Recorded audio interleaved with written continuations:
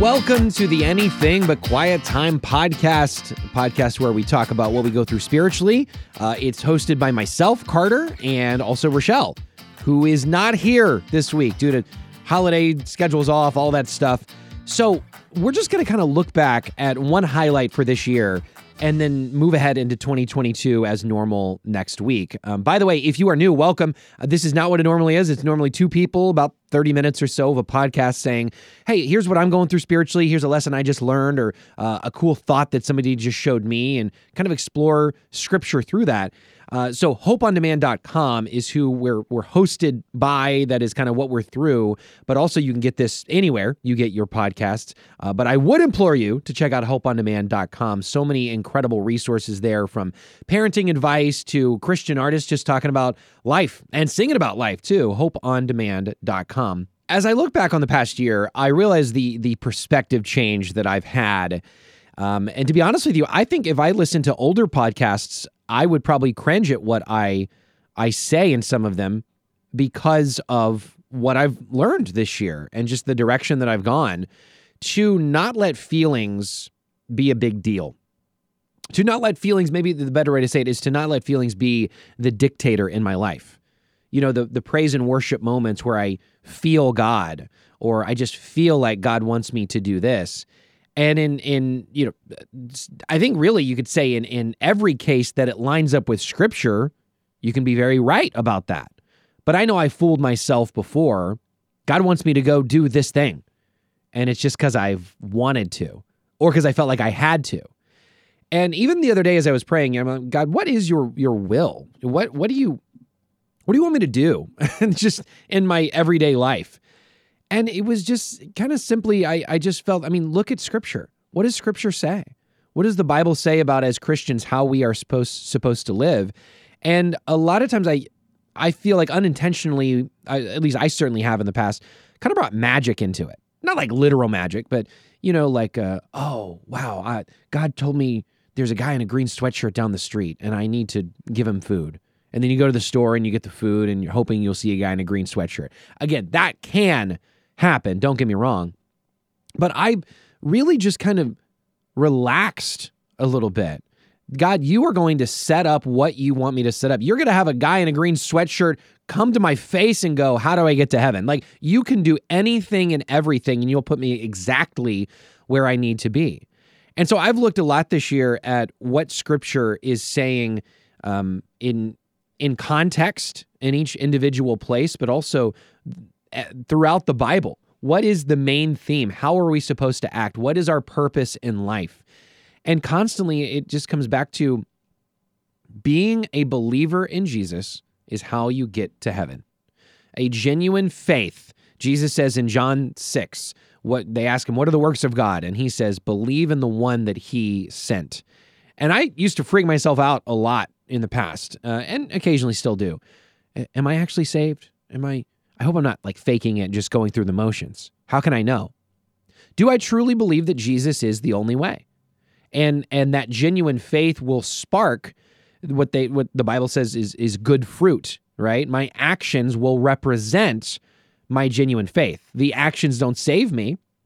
I can't go to church enough times to help with me getting to heaven. It is simply I go to church because I know that Jesus is the only way. And there's other parts of Scripture that talk about the blessing of getting together with other believers. And so one point from this year that I really honed in on, because I talked to a lot of people of a different faith, and they believe that it's, I wouldn't say 50-50, but it'd be 90% Christ, 10% you, to make sure that you are able to spend eternity with God. And the Bible does not teach that. The Bible says that we are new creations, that we were dead in our trespasses. And really going through the book of Galatians, it talks about how you cannot add something to the work of Christ. That it even goes as far as to say, Paul is writing here, it even goes as far as to say, you've been cut off from Christ if you think that you need Christ and something else too. Now, there are things with the people that I've talked to of a different faith. There are certain things for them, but man, that can be a perspective for all of us, that I need Christ to love me enough. I need him to be, proud of me enough, respect me enough, believe in me enough that if I don't do these things, then he might not accept me anymore. And fill in for you what that is. Maybe it's nothing. Maybe you're good. But I know I would freak myself out on church attendance, or do I do enough good works in the community? Have I treated people kindly lately? All things that we should be doing, but have no bearing on me getting to heaven.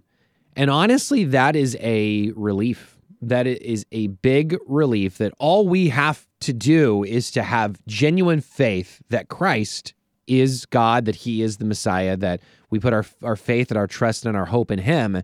And that's that. Easier said than done sometimes, right? Well, I still should. Yes, I still should, but as a response out of love, I choose to do good things. And so that's just something that I've gone over this year.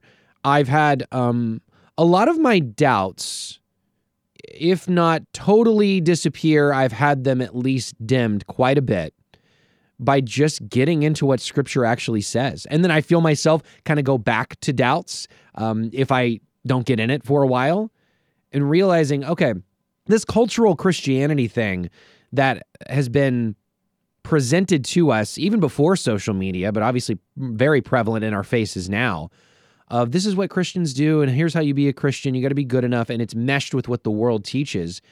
And it's so much better news than that the work is finished, and I simply respond in obedience. I put my faith in him, and then I do live a good life. But I already have my ticket punched. So hopefully this is something that helps you as we look back on maybe where we all were spiritually at the beginning of last year and how we want to grow into next year. And I would say there's been years that I've grown more, but this is such a perspective change for me that in so many ways I'm so happy about. Now, one way I got to watch it is to make sure that I'm not harsh. Well, the Bible doesn't teach that. Well, the Bible doesn't. Well, you're wrong, because I can totally go there, at least in mindset. And to also not act like a Pharisee, the religious people back in the day that Jesus is like, hey, guess what? You don't know everything. So I use the words of Christ that we can defend the faith, we can have peace in that, but also show humility and love in the process. So thank you so much for spending 2021 with us. And we will have the normal setup next week. I hope you had a Merry Christmas. Have a very happy New Year. We'll see you in 2022.